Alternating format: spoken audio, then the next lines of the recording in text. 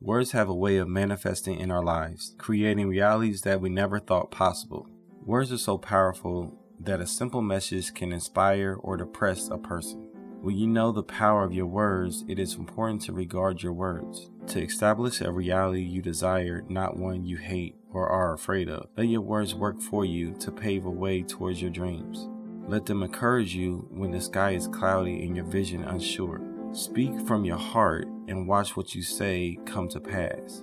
Say what you desire, not what you don't desire. When you pursue your heart, the words you speak will push you closer to fulfilling your dreams and purpose. As you go, plant good words in the environment you're in.